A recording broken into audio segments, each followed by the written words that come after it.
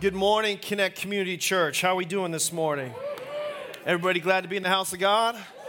All right. Can we say hello to all our cable and online viewers and give them a big hand and welcome them? Thanks for being with us. Just last night, I received word from my friend in Pakistan, and I haven't had a chance to connect with you, and I'm sorry. We will be in touch soon, but he just said somebody was watching one of our services, and not somebody, but a group of people were watching our services, and 51 people gave their lives to Christ. So I just thought, 51 people, so that was cool. So neat. Anyway, you can get your worship guides out. You can follow along. We're starting today a brand new series, and I'm always a little bit anxious, nervous, kind of stirred up about a new service. It takes a while for me to kind of get out of one and into another, but I'm really excited about this service because we're fundamentally going to be talking about Jesus. Amen. So I've been studying the Gospels since the beginning of the year, and so hopefully we'll have some new insights and or at least fresh bread when it comes to the subject of Jesus. Amen. But we're gonna go on a missions trip right now. So how many ever been on a missions trip? Raise your hand if you've been on a missions trip. Wow. Okay, how many would like to go on a missions trip sometime in your lifetime? Okay, cool. So we're going to do a virtual missions trip right now. Okay, this is a virtual missions trip. The Bible tells us in the New Testament that we're supposed to go into all the world and make disciples. But some of us will never get a chance to do that. We never have an opportunity to do that, to visit other nations and see other parts of the world. And sometimes the most strategic thing you can do is go to a nation where people don't know God, right? Yes or no? And we happen to be a blessed nation, we're seen as a Christian nation. That's debatable, but we are seen as a Christian nation. But one of the most populated nations we could go to reach a ton of people would be China, because it's the largest nation in the world. There's about 1.35 billion people in China. Right up alongside that, almost level with that, is India.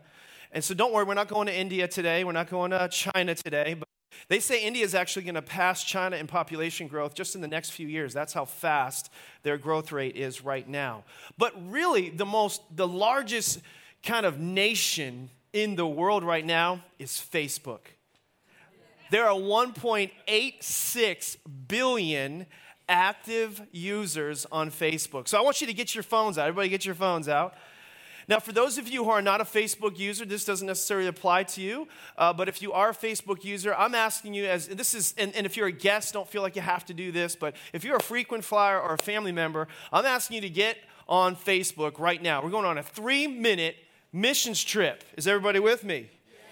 All right, so you're like, this is church. Yes. Just so you know, I do this a lot, all right? Just this last week, I want you to go to Connect Community Church, just in Facebook. And if you have never been there, welcome. I'd like you to like that page, Connect Community Church, just like the page. Once you've done that, I'm going to give you a little bit of time to do that. Some of you just, staring at me. That's okay. I get that. Once you go to Connect Community Church, you like that page, then I want you to just scroll down a little bit, and you should see like a little Easter celebration invite. Easter celebration. Is everybody seeing that? Just talk a little bit. Yes? No? Maybe? Okay. And now I want you to go to this little button down below, and it may be new to you. I've experienced it a lot, but maybe you haven't. It's called Share. Share. We believe in sharing at Connect, and I want you to share that to your wall. Just go ahead and share that to your wall right now. And once you've done that, you can look back up, and now I want to welcome you to your first international mission trip. You guys have literally touched the world, okay? So this is a simple way everybody can give away what we say we believe and what we say we love, and we can do that by getting into Facebook and inviting people to church. This is going to invite people to our Easter celebration, which is, as you guys know, taking place in 2 weeks. I can't believe that. And you have multiple ways to kind of tell people about it. One of the best ways for you to be a healthy Christian is to be a bringer, an inviter, a person who shares and gives away. By the way, give yourselves a hand. You guys did a good job. You guys all went on missions. Good job. Okay? Now you can say you want a missions trip. Virtual missions trip right here in church. You didn't have to leave your seat to touch lots of people all over the place. Depending how big your Facebook nation is, you got to tell a lot of people what was important to you. So I want to thank you for doing that. But one of the ways to stay mature as a Christian and grow as a Christian is to be engaged. Attendance will not make you a strong Christian over time. Engagement makes you a strong Christian.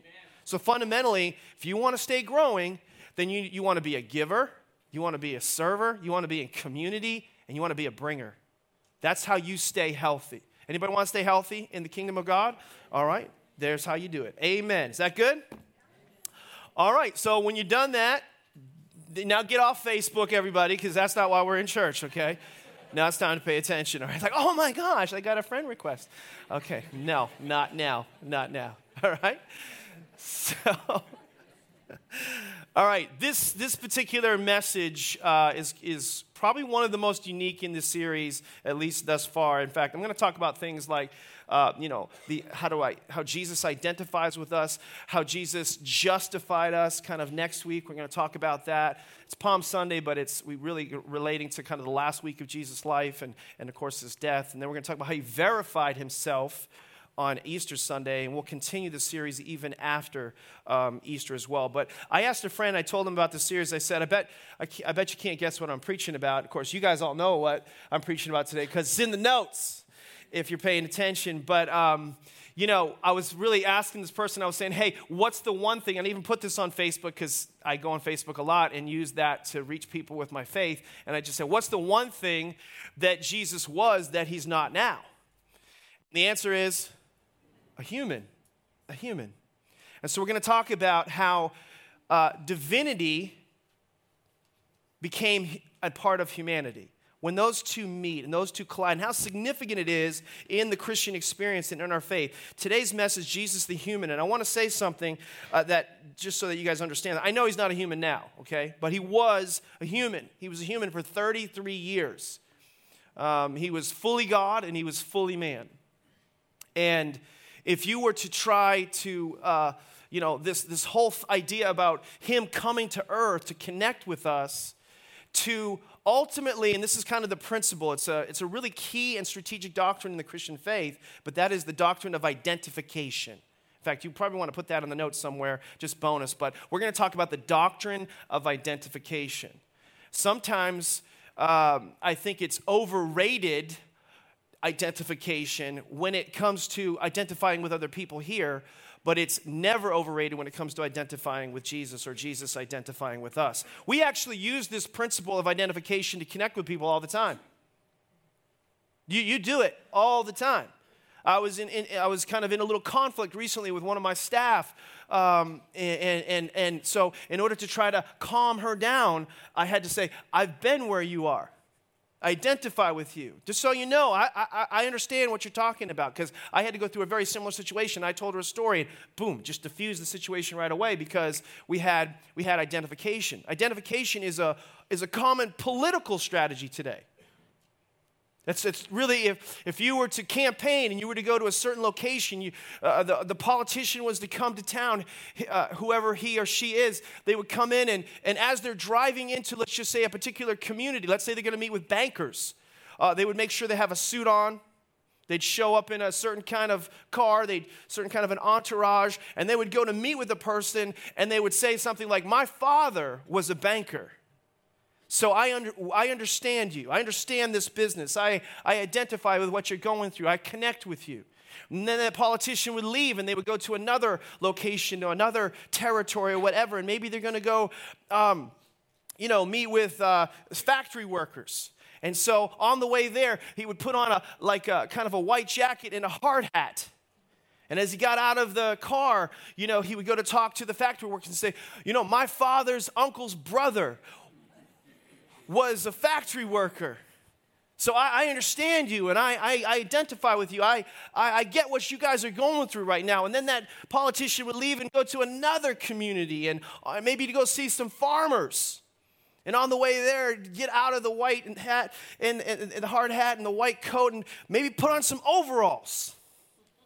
And then they'd get out and they'd say, my father's brother's uncle's neighbor's best friend who owned a dog was a farmer. You guys getting what I'm saying? Everybody turn to your neighbor and say, I think I know what he's talking about right now. Okay? Because I wanted to identify with you. I'm trying to get you to see I understand what you're going through. But did they understand? No, they didn't understand what they're going through. This is a political strategy called identification. And I just want you to understand something as we kind of get going. Jesus never settled for the illusion of identification. He truly identified with us at all points because he was a human. He was a human. John chapter 1, verse 1, you can see. John chapter 1, verse 14, these are not in your notes, but it talks about the word of God became flesh and dwelt among men. In God, or we would say incarnate, God in the flesh. He was born, everybody. He was a toddler. That's kind of weird, isn't it? We don't think about that very often. He was in a family. He was in a family. He went to work and as he got older, and we'll talk about that in a little bit. Look at, this is a key text in your notes, Hebrews chapter 2, verse 14 and following. Is everybody with me right now? Okay, it says this, Hebrews 2:14. I want you to see why this is important, the doctrine of identification. Because God, I'm reading from the New Living Translation. Because God's children are human beings made of flesh and blood, the Son of God, also became flesh and blood. In other words, a human. Everybody getting this? So since he was a human, how does this help me now, Pastor? For only as a human being could he die, and by dying break the power of the devil who had the power over death. So there's a big mission that Jesus came from heaven to earth to accomplish. We're not going to talk about all of that this morning. We're going to talk about one aspect of that. So I'm going to skip down to verse 17. Therefore, it was necessary for him to be made in every respect like us. Every respect like us, his brothers and sisters. So that he could, as a result, be our merciful and faithful high priest. You might want to circle, underline, merciful and faithful. So he did what he did. He was so that he could identify with us at every single area, every single way. So as a result, he would then become to us merciful and a faithful high priest before God the Father. Then he could offer a sacrifice that would take away the sins of the people, since he himself has gone through suffering, as a human, by the way, and testing, or you could say tempting too. He is able to what now? He's able to help us. Or the New King James says, aid us when we're being tested or when we're being tempted. So because he identifies with us as a human, he can help us. He can aid us when we're being tested or tempted as humans. Is everybody with me? Turn to your neighbor and say, this is good preaching so far. I'm getting a lot out of this. Okay. Raise your hand if you've ever been tempted or tested. Anybody? Okay. Good news. Jesus was tempted. Temptation's not a sin. Testing is not a sin. It's actually kind of a requirement of life. Okay? And so he was tempted. He was tested. One translation says, in all points, just as we are. Right? So he was tempted. He was tested. Wouldn't it be good to have someone in your life who was tested in areas that you're going to be tested in? Wouldn't it be good to have someone in your life who was tempted in areas that you were tempted in? Wouldn't that help you to know there was somebody not only who had gone through those things, and this is how horizontal identification is overrated and vertical should be highly rated, is because most of our identification on this level is with people who crossed the line, who messed up, who failed. But when we identify with Jesus, we're identifying with someone, I was tempted in that, I was tested in that. But he won. He was successful. He made it. I can remember the first time I was going off a high dive. I was asked to go off a high dive. And I was like, I don't know, 11, 12 years old. I remember I'm pretty sure it was a local pool here. It might have been like Keefe Tech or something. I can remember back then, the high dive looked like Mount Everest to me, as far as I was concerned, And I can remember seeing these older kids going, talking about going off it and trying to get me to go off it. And even back then, like 10 years old, the ego starts to come, you know what I mean? And it's conflicting with your fear of, losing your life. Eventually, one wins over the other as you get older. You get stupid, your ego's so big. But I was still like, I like my life. And so I was just hanging on. I'm not going to do it. And they're trying to get me to do it. Oh, it'll be awesome, be fun. And I can remember this one guy turned to me and just said, hey, Derek, don't worry about it. Watch me when I go. Watch me when I go. Trust me. Just trust me. Watch me when I go. And he gets out on that high dive, and he jumps off this high dive, and he came back. He survived, you know what I mean? And I remember him getting out and just like, it was awesome, you can do it. And I eventually got on that high dive and went off because somebody went before me and was successful. Is everybody tracking with me? Like, there's just something. I remember the first time I went on one of these crazy, water slides. My father-in-law, I've told this story before. He went before me. I was still scared to death. But I went because he was successful. And he was older than me and would have made fun of me the rest of my life. But that person, whoever it is in your life, empowers you if they went through what you've gone through or what you have to go through, what you'll be tested and tempted in. It helps so much more to know somebody's gone before you. That's the power of identification. Look at Hebrews chapter 4, and it's verse 15 and following. It says, listen, we don't have a high priest who is unable to empathize. The New International Version has, I think, a better word there than the King James or New King James. The King James and New King James says sympathize. Empathize is a stronger word than sympathize. Sympathize is trying to identify. Empathize is, I've been through this. Is everybody with me? So we don't have this. A high priest is kind of like a go-between, a mediator, an advocate. We don't have somebody that's in the middle of you and God who hasn't experienced what you're going to experience. No, we have one with our weaknesses. So he's not unable to identify or empathize with our weaknesses. That means he does. Why? But we have one who has been tempted in every way, or one translation says all points. And I pause for a second. I used to think, come on, every way? All points? And I'm going to get to that in just a couple of minutes, almost to the point of absurdum, almost to the point of like, all right, Pastor Derek, we get it. But I want you to know, sometimes you dismiss Jesus because you think he can only identify with certain things, but he can't identify with everything. And you're wrong. You're wrong, okay? And you're missing a tremendous benefit of relationship with God. He was tempted in every way. Everybody say every way. Everybody say all points, just as we are, yet he did not sin. Then verse 16, so here's why that's helpful. Here's the benefit. You see how I'm basically breaking down the scriptures for you so that when you read the Bible, you get more out of it? This is what God wants to do. When you get in a devotional life, you get revelational life. In your integration of the scriptures, it starts to kind of get in you and you get insight. So as a result of this identification, now we can approach God's throne of grace. Notice it doesn't say a throne of judgment. Throne of grace with confidence so that we may receive mercy and find grace. By the way, that grace is not like a pretty girl's name or something you say before you eat your meal.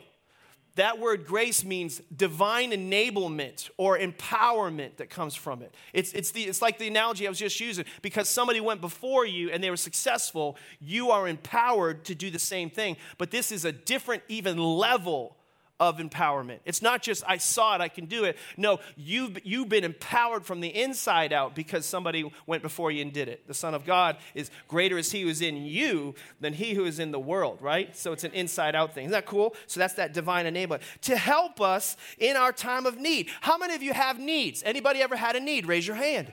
Okay? Good news. Jesus knows what it's like to have needs. He knows what it's like to go through situations like that. So this is incredibly important for you to understand. You can come boldly to the throne of grace. You can approach God for help because he's merciful and an empathetic God. And the reason that he's a merciful and empathetic God is because he was a human. He was a human.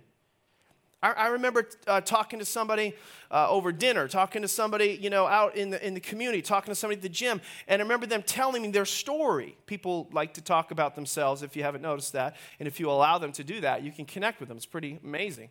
And they started telling me about how they had had a bout with cancer. Has anybody had a physical sickness, and then you heard somebody had the same physical sickness, right? And so this person told me about that, and I said, you know what? Interestingly enough, I had a bout with cancer myself. Really? Immediately, we had a bond. Literally in like seconds, we had a bond. That's identification. Oh, what kind of treatment did you have? Well, yeah, I had this kind of treatment. Really? You had the same kind of treatment? I can't even believe that. Yeah, did it make you sick? Yeah, initially it made me sick, but then I started getting used to it. Yeah, me too. Pew, bond. Identification. Jesus empathizes with you like that in everything. Amen. In everything. Listen, you may never saw it this way, but in your relationship with Jesus, you can say to Jesus, I was tested in this area. I was tempted in that particular area. And Jesus would say to you, I understand that. Really? You do? Yeah, totally. I totally understand that. Did it make you sick? Well, yeah. I struggled with that myself, but here's how I dealt with that. Did you know what it feels like? Yeah, I know exactly what that feels like. Jesus understands what you're going through whenever you're tested or whenever you're tempted, but he never crossed the line. And the reason that this is so wonderful that Jesus is a human is because he's sitting now on the throne of grace. And the reason it's a throne of grace, again, I just want you to see this, is because he was sitting at one point in time, just like you, on this earth as a human. He was a human. But Satan tries to come into our life and convince us that, we can't do it. We're less than, that we're beneath and not above. And he says things like, you shouldn't even be in church right now, sitting amongst these holy people, observing, the things of God and practicing the things of God. You're so bad, you shouldn't even be doing that right now. But God is up there. Jesus is up there in heaven looking down and basically saying, no, I understand why they're struggling with that right now. I understand why they feel guilty about that right now. I understand why they're having this, 30 minutes of thaw out from Saturday night, getting ready for Sunday morning. I understand what happened on the way to church. I understand how that can be like that and that can go like that. He understands. And so he gets it. So because he was a human, I'm going to give you 3 kind of big areas. We could do a lot of these, but to show you how Jesus can relate to us. And as a result, we can better relate to him. Because if he can relate to us, think about this, you can better relate to him. Your view of God determines your relationship with him. Your view of Jesus will determine your relationship with him. If he can relate to us, we can relate to him. Here's your big idea. Write this down. You can always turn to Jesus because he understands everything you're going through. You can always turn to Jesus because he understands literally everything you're going through. Here's the first one. Jesus understands relationships. Now, this is a huge subject, so this is a huge area that we all need help in, so you can't do enough of this. But Mark chapter 6, verse 3, look at this with me. It says this, isn't this the carpenter? Isn't this Mary's son? Now, I want you to note this because we're going to come back to this later. It's just kind of interesting. It doesn't say the son of Joseph. It says the son of Mary here. I'm going to come back to that in a little while. Isn't this Mary's son and the brother of James, Joseph, Judas, and Simon? How many brothers did he have? 4. Aren't his sisters, plural, here with us? And they took offense at him. The Bible's basically saying here that Jesus had 4 brothers for sure and at least 2 sisters. He had a big family, right? How many people have 6 people in their 6 kids in their family? Anybody? 6 kids? All right. There's like 2 of you. Awesome. So we don't know for sure how many sisters he had, but have you ever thought about the fact that he was in a family? Like he had siblings. I mean, Jesus understands. Like you almost don't, you can just like fill in the blank. Like Jesus understood what it was like to have sibling conflict. Jesus saw brothers duct taped to walls. Jesus saw, sisters fighting, and the volume going up into the high decibel range, that it can almost call rain down from the sky because it gets, it just goes up there. Like he was amidst that type of environment. Jesus understands family dynamics. I don't know. Jesus, I don't know. I bet all the children got along perfectly in his family. Really?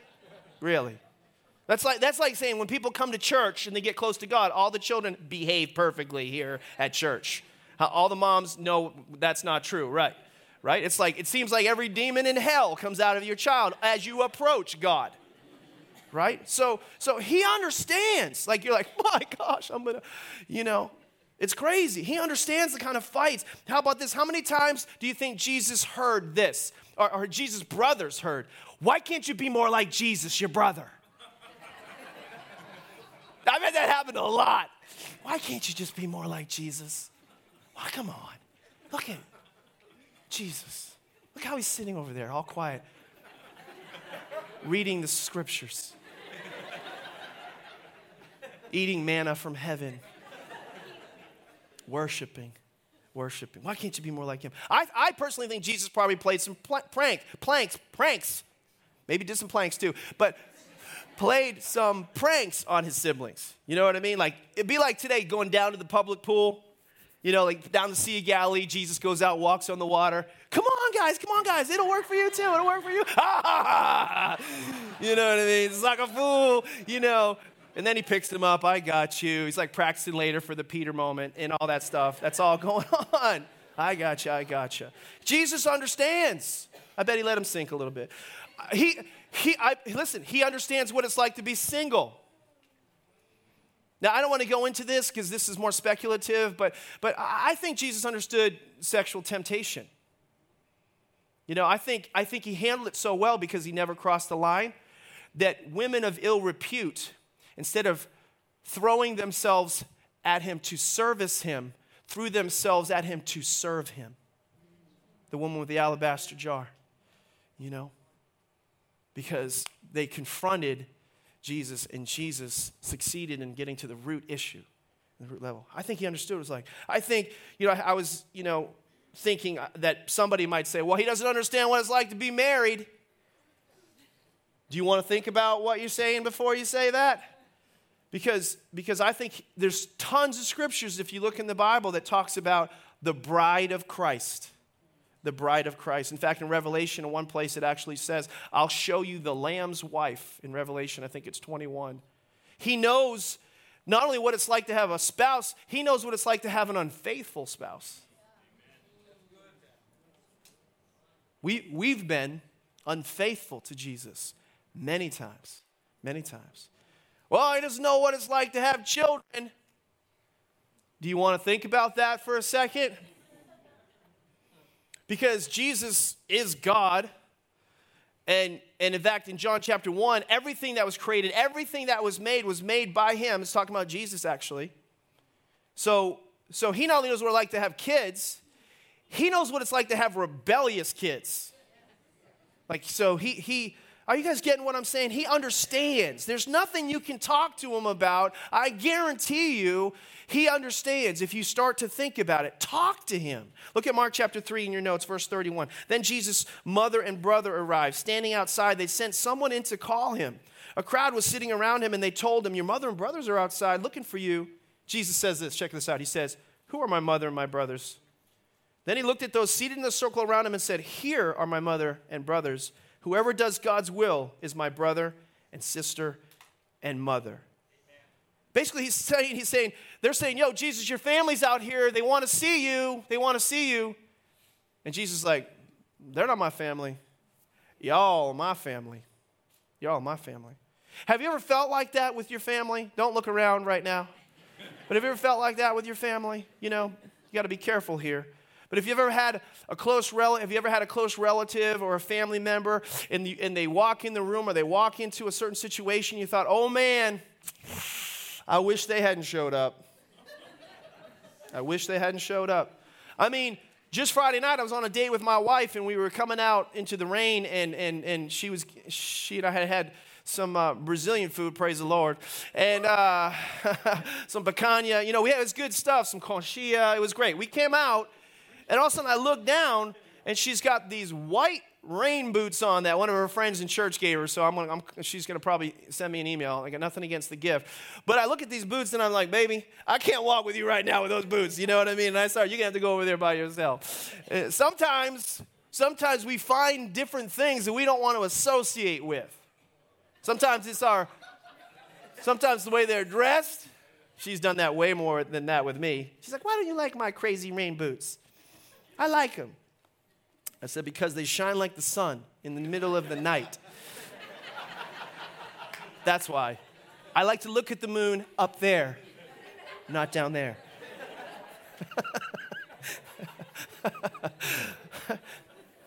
But has anyone ever asked you, it's basically this is what's going on here, isn't that your brother or your sister over there has anybody ever said, the one with the crazy hairdo, or the one with the pocket protector and the little tape on the glasses, or has anyone ever said something about one of your family members and they're kind of, and you're thinking, is that your brother, is that your sister? And you're thinking to yourself, you want to say, no, it ain't. That ain't my dad. No, that's not my sister. Nope. So why didn't they greet him, or why didn't he greet them? In Mark chapter 3, verse 21, I don't know if this is going to show up in your notes, but it says, when his family heard about all this, they went out to seize him. This is what his family was saying. They said, he's out of his mind. He's out of his mind. They're basically saying, Jesus, he's crazy. He's a loon. He thinks he's the Messiah. That's basically what he was dealing with he talks about demons a lot. Probably a lot of nonverbal about Jesus. So they wanted to seize him because he was an embarrassment to them. They thought he was crazy. So have you ever thought about some of your family like they're crazy? Anybody? Has your family ever thought you're crazy? Raise your hand. Oh, yeah, there's a bunch of you guys in here, that's for sure.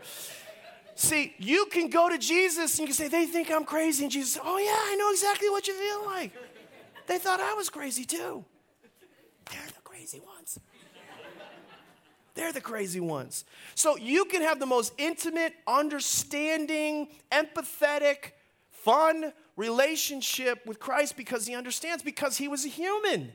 Are you guys getting what I'm saying? That's why I'm going to be obnoxious. He understands friendships too, relationships. He had friends, Mary, Martha, Lazarus. You guys know the story in John chapter 11. Lazarus dies, his friend. He shows up late, we believe intentionally, so that God could be glorified.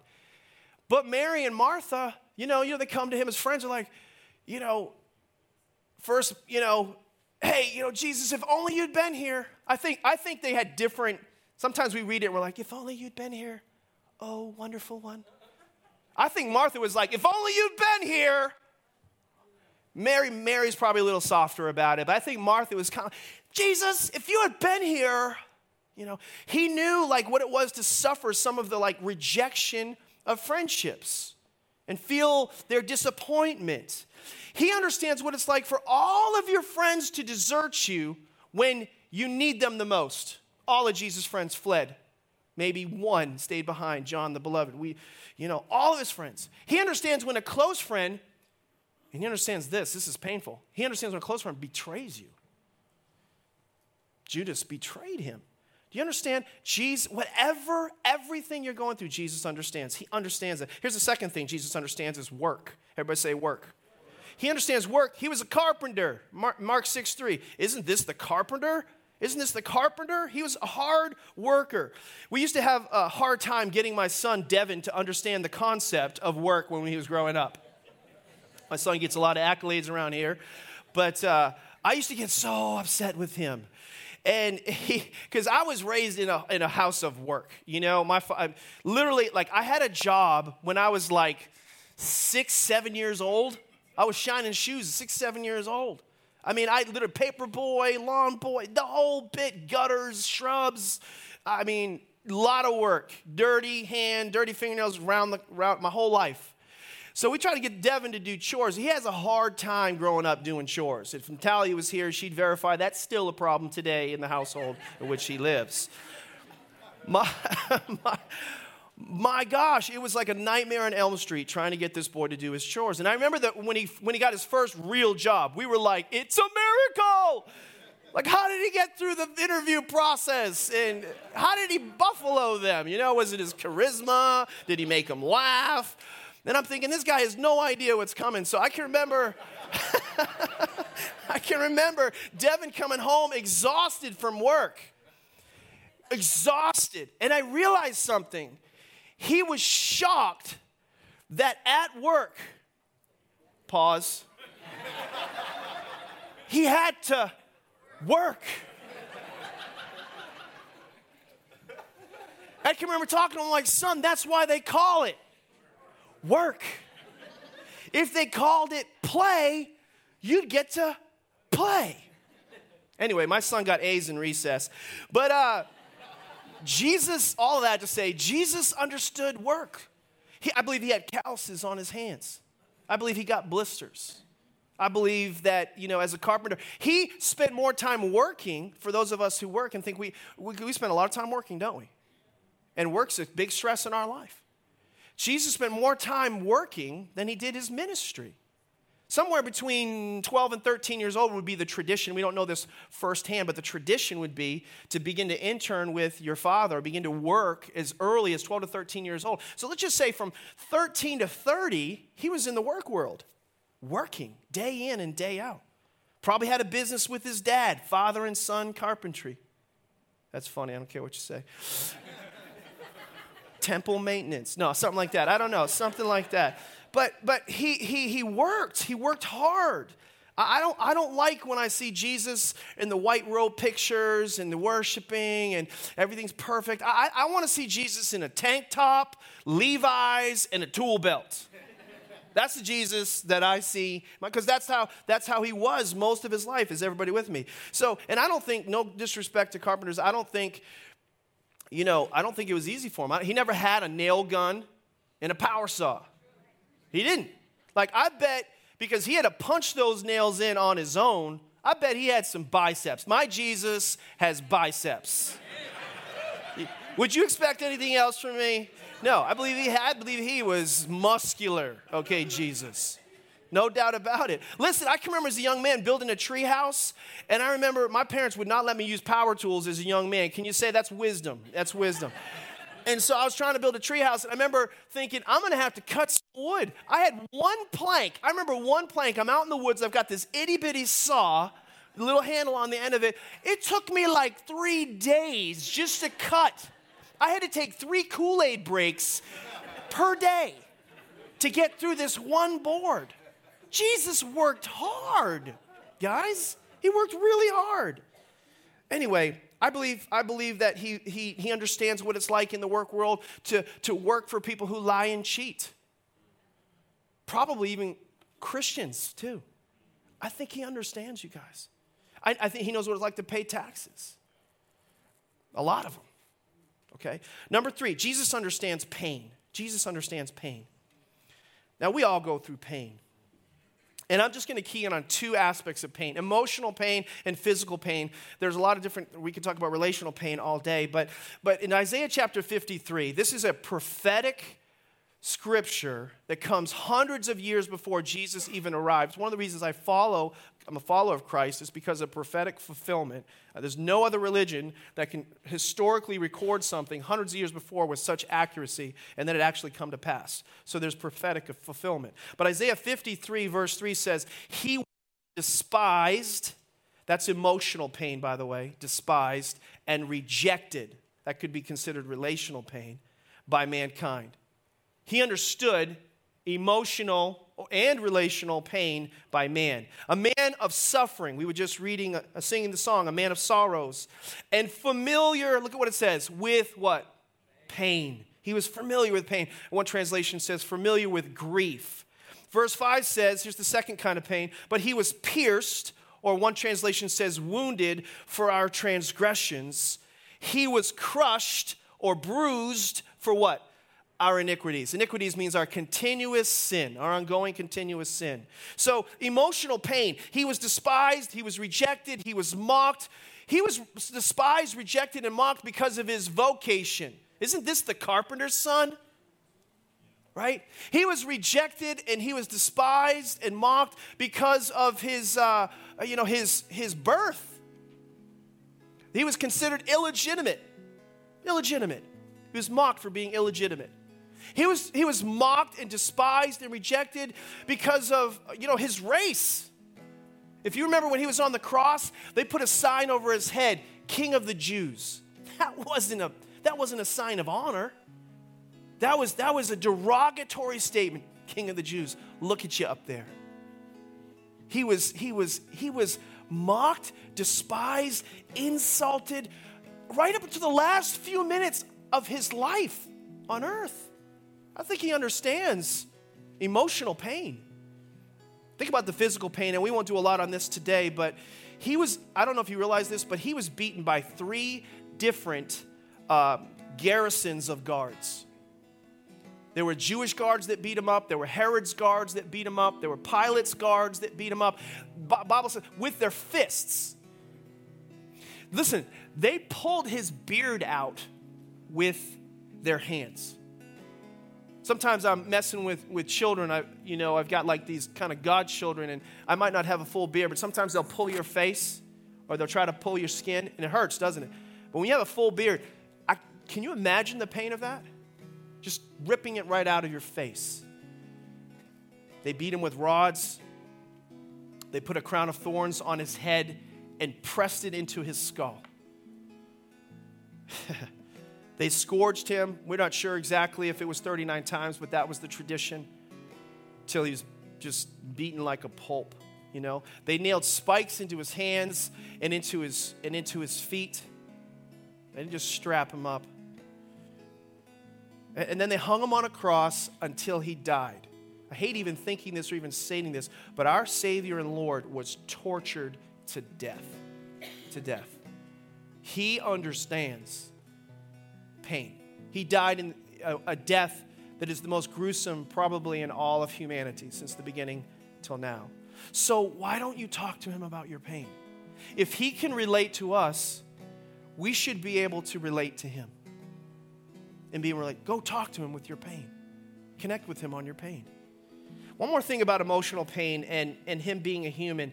I referenced this earlier, but in Matthew and Mark, it says, is this not the son of Mary, right? You guys remember me talking about that a little while ago? And there's another instance recorded in the Gospel of John where it says, isn't this the son of Joseph? Isn't this the son of Joseph? And it's important because you need to understand there's kind of some timing issues with these 4 books of the Bible, Matthew, Mark, Luke, and John. In Matthew, Mark, and Luke, those are called the synoptic Gospels. That means they're similar with each other. But if you ever read the Gospels, and I encourage you to do that, John's a little different than the other 3 Gospels. John has some information in it that you don't see in Matthew, Mark, Luke, and John. And that's because John was written after Jesus ascended and all the disciples had been martyred. So there's new information in there. They still had the same beginning and end, birth of Jesus to the crucifixion, but there are stories recorded in the Gospel of John that you don't see in Matthew, Mark, and Luke. You see in John chapter 2, water to wine. John chapter 3, the conversation with Nicodemus. John chapter 4, you see the woman at the well. John chapter 5, you see the man at the pool of Bethesda. Right? John chapter 9, blind Bartimaeus. John chapter 11, Lazarus. All of those stories, they're not in Matthew, Mark, Luke, and John because John recorded more information after Jesus had ascended and left and the disciples had been gone, and those stories are put in there, and so it's kind of got a richer gospel than the other ones. But John wrote those things, and it records the first kind of 2 years of Jesus' life. But Matthew, Mark, and Luke only record the last year of Jesus' ministry. Jesus' ministry was 3 years. 3 years. Matthew, Mark, and Luke only have the last year. And they say, isn't this what? The son of Mary? But John's gospel records, isn't this the son of Joseph? Now, historical documents record the other ones, reliable ones, that Joseph died in the 3rd year of Jesus' ministry. And so that's why you see this reference change. So when Jesus was in his 3rd year of ministry, his father died. And there's another story in the Gospel of John where Jesus is on the cross, and he looks down on the cross, and John the beloved is standing next to his mother, and he points to John. He says, John, here is your mother. And he points to his mother, and he says, Mother, here is your son. And the Bible says from that day forward, his mother lived with John. Jesus was the firstborn. It was his decision to do so. Why would his mother live with John if Joseph hadn't been dead? Joseph was gone. Jesus, why am I telling you this? Jesus understands loss. Jesus understands loss. Jesus understands what it means for you to go through loss. Everything you have gone through, Jesus has gone through. And listen to this. This is even more amazing. And I want you to see how much Jesus what lengths he's going to identify with you so that you'll come to him with your problems and your situations. Jesus, during his 3 years of ministry, his father dies. Listen, he could have raised his father from the dead. I believe with all my heart he didn't, so that he could identify with what it feels like to lose a loved one for you and for me. So that he could say, in everything, I've been tested and tempted. In everything, I can identify and I can understand what you're going through. Would you close your eyes? I want to pray for you right where you are. There's a scripture in 1 John chapter 2, verses 1 and following. It says, my dear children, God the Father speaking, these things write I unto you that ye sin not. But if ye sin, you have an advocate, you have a mediator, you have a high priest, you have a go-between, Jesus Christ the righteous. And he is the propitiation for our sins, and not for our sins only, but for the sins of the whole world. God is saying in heaven, I want to be in right standing with my kids, so I'm sending my son from heaven to earth to identify, to empathize with you in everything, in all points. But I'm going to overcome in all points and succeed in all aspects of life, so that when you face whatever you're facing, you can come to me.